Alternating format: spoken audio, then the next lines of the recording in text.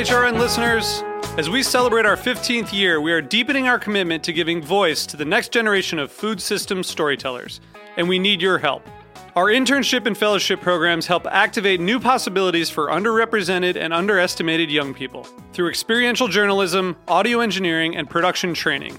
Through these unique programs, HRN helps food equity stewards build essential workforce readiness skills that expand their potential and foster economic mobility.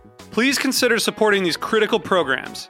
And with a minimum donation, you can be entered to win a dinner for two at an amazing restaurant in one of 8 cities and tickets to a concert at a great venue in one of those cities. We have incredible partners across the country who have donated, as they also share our passion for helping to educate the next generation of food systems storytellers. Check out heritageradionetwork.org/15 to donate and enter to win today. That's heritageradionetwork.org/15 to donate and enter to win today. And make sure you donate before March 31st. Thank you.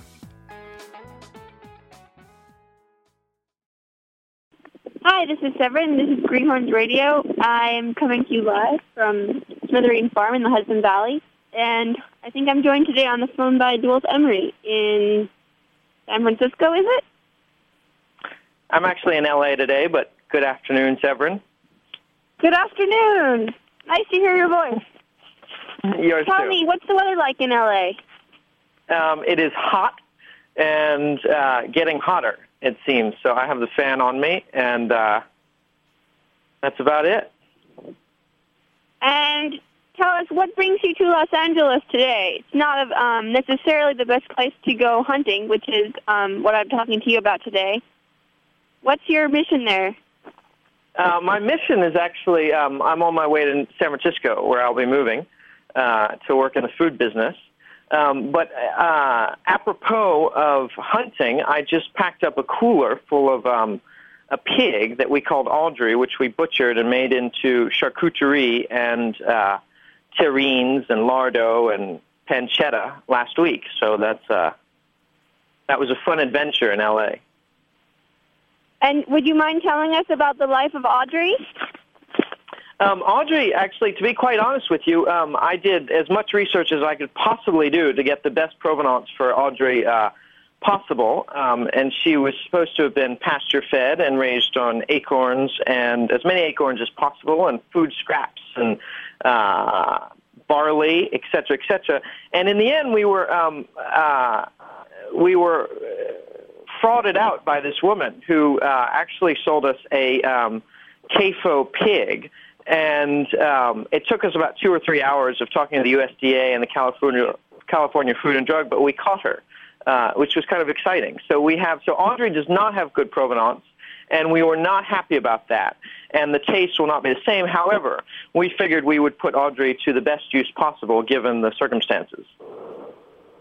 And well, how did you have this? What was this USDA interaction like? I mean, explain please in all detail that is necessary. How does a citizen call to action the regulatory bodies of the United States at a time It's a good question, because we thought that the USDA would be non-committal and not interested in what we had to say. And in fact, they were non-committal and not interested in what we had to say, but they steered us towards the California Food and Drug Administration.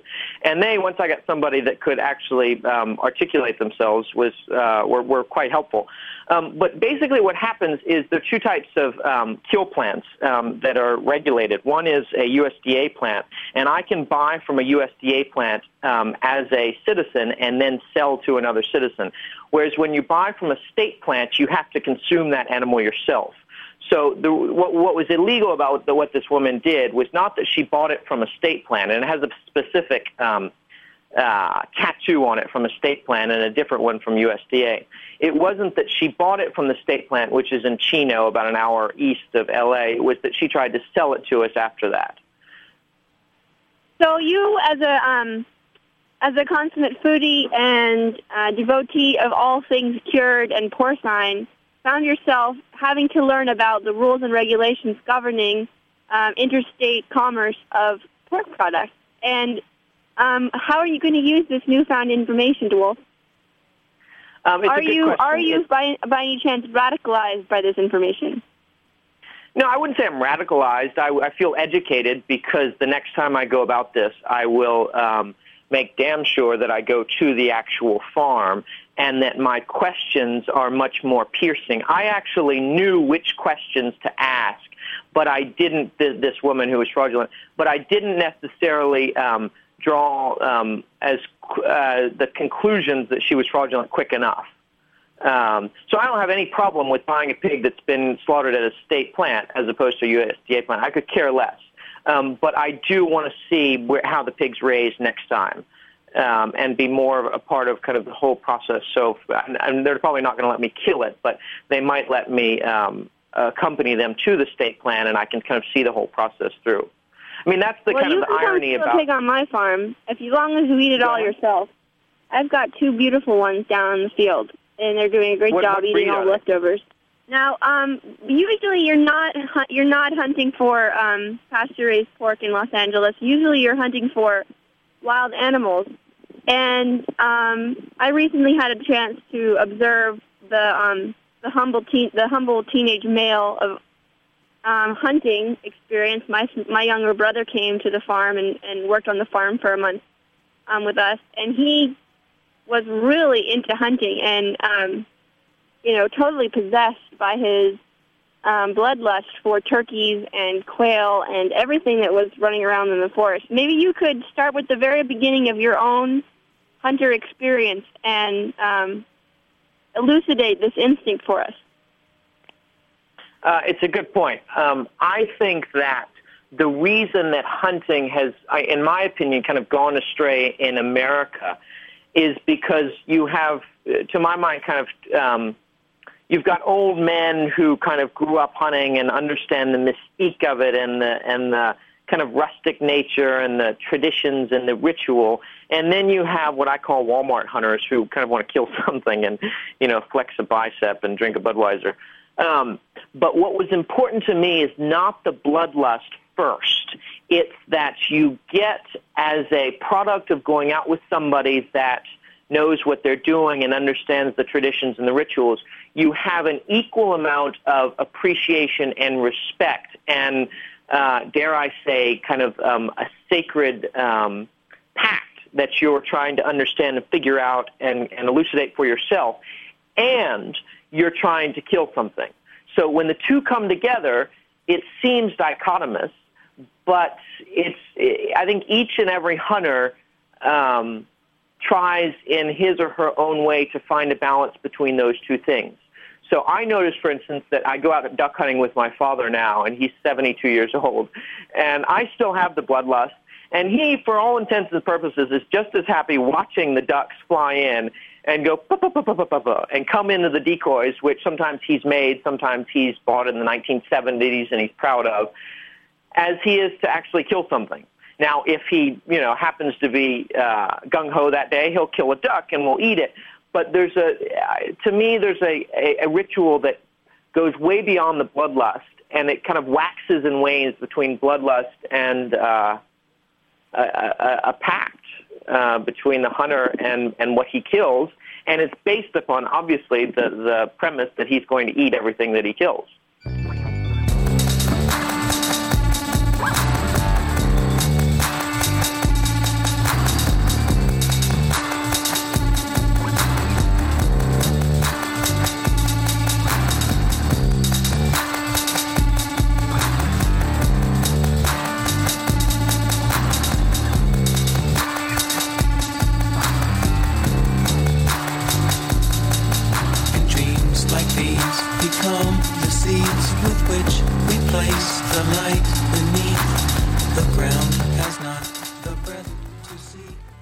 Hello, this is Severine. I'm back with Greenhorn Radio. I'm joined on the air today by Jules Emory, a wonderful hunter and chef, friend of mine for a while now, and a fabulous talker on the subject of wild animals and the wild men who catch them.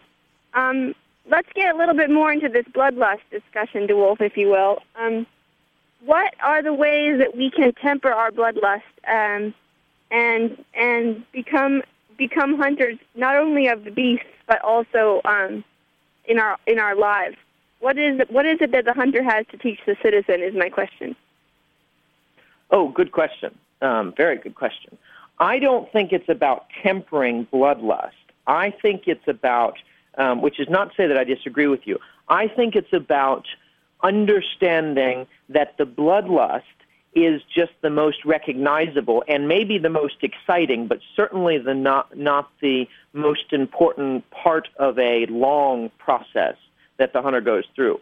So it's easy to isolate, especially with the TV and kind of consumer culture and the idea of conquering an animal or capturing an animal, to kill 2 or 3 deer in an afternoon with a rifle. Not hard. Much harder with a bow, but still not that difficult.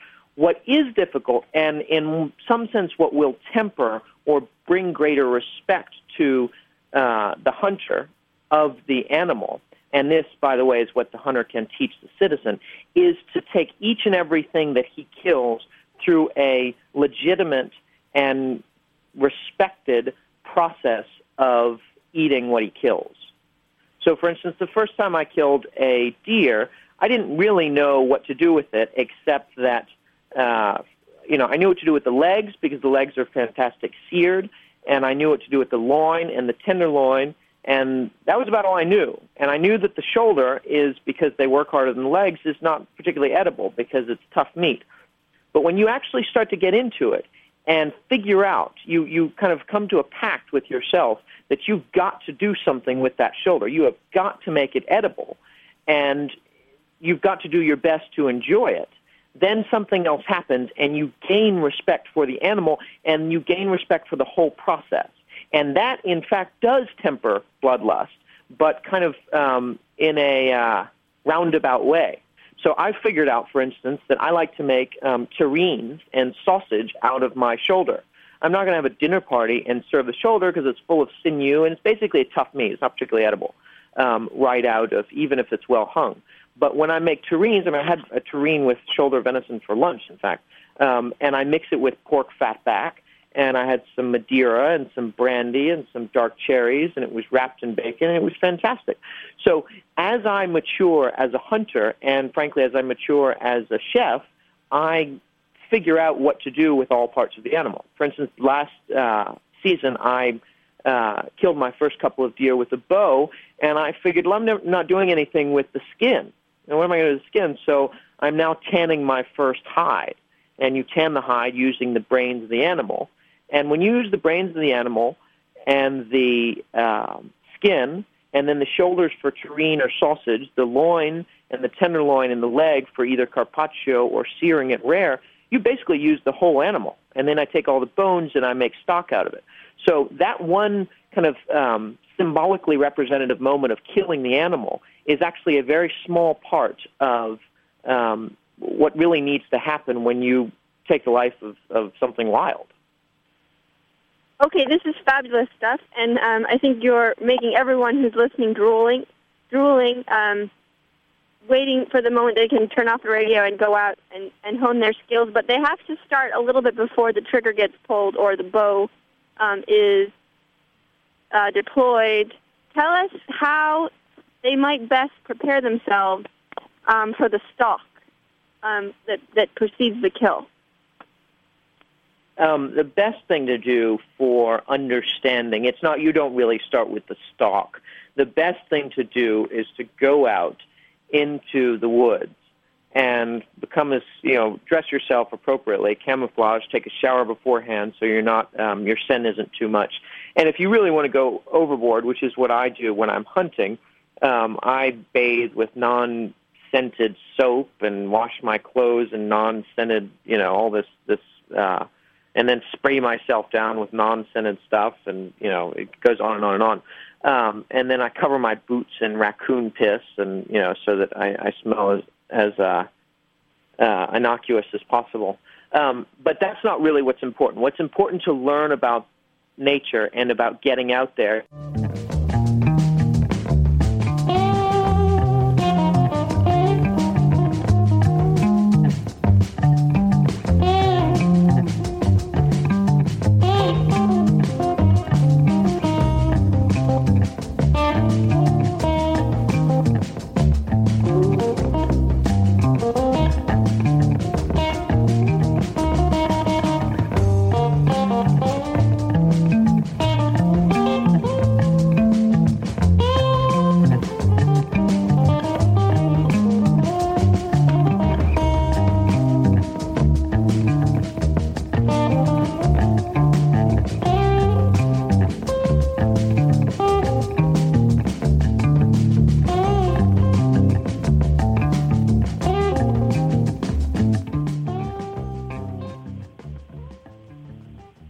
welcome back to Wolf.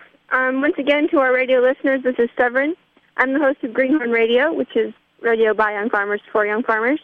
We are thankful to our sponsor, Hearst Ranch, out in California, providing grass-fed beef to happy, willing customers. DeWolf, we were talking about nature. Let's talk some more about nature and who your mentors were in the study thereof. Mentors are key in this. It's not necessarily a masculine discipline, learning to stalk and hunt in the woods, but it's certainly portrayed as such. And certainly my mentor was my father. In fact, I would go so far as to say it's hard to get into hunting and have what I would consider a real appreciation or a proper appreciation for it without having had some sort of mentor that kind of showed you the ropes.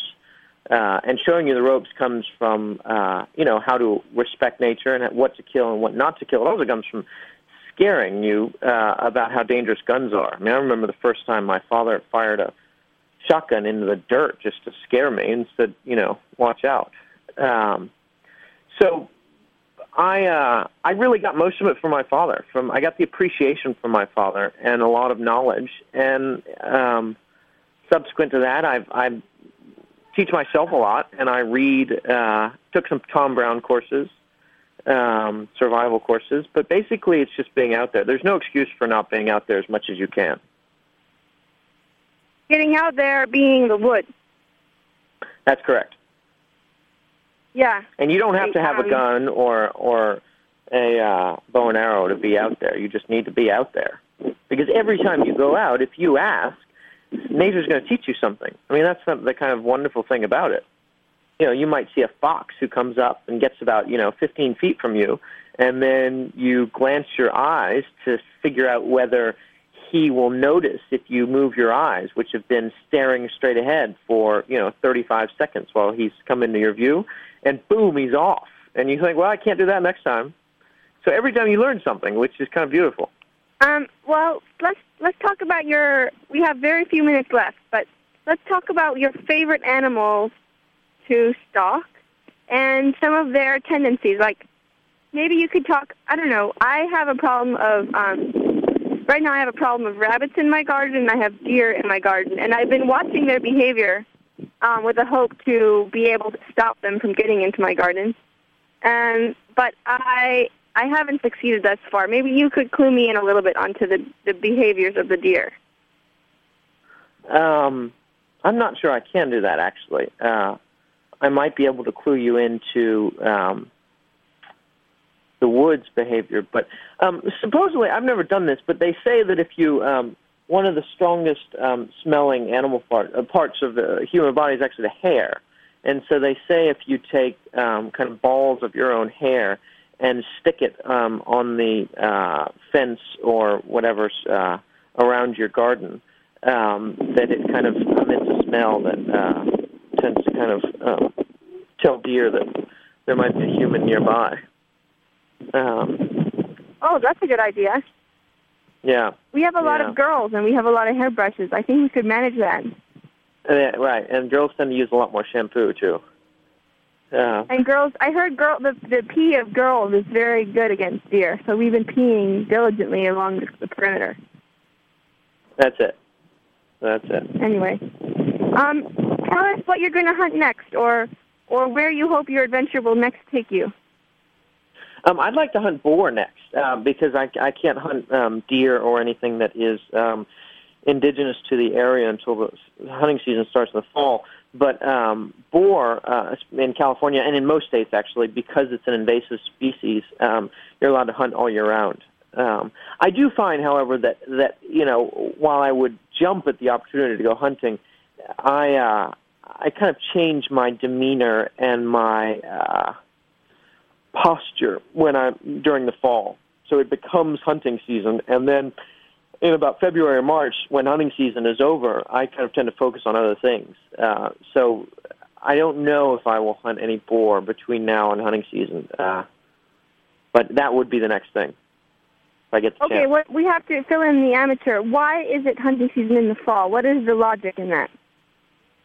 That animals are breeding in the, you basically don't want to, they're actually breeding already. They're breeding in the spring, but then they are with young in the fall, and you can kind of decipher which ones. For instance, if you see a doe with ruffled fur, it means that she's a ruffled hair, I should say. It means that she's got young ones with her. Whereas a sleek coated doe in the fall is to say that she's barren, and that's the doe that you should kill. Which kind of goes against. So we always want to kill the pretty animal or the big antlered deer, and that's actually not always the best move for protecting nature. Well, I thank you very much for your time, Wolf. I hope that we can talk to you soon again about your next adventures, and I wish you all the best in your West Coast boar hunting. Thank you. It was a pleasure, Severine, as always. Ciao, ciao. Thank you, everyone, for coming and joining us, Greenhorn Radio, every Thursday at 4. You can also visit us on our blog, www.thegreenhorns.wordpress.com, for young farmer relevant news, banter, politics, video ephemera, and much, much more. We are here at your service to serve the young farming community of America, and we hope to do so until we are no longer young. Many, many thanks, and talk to you next week.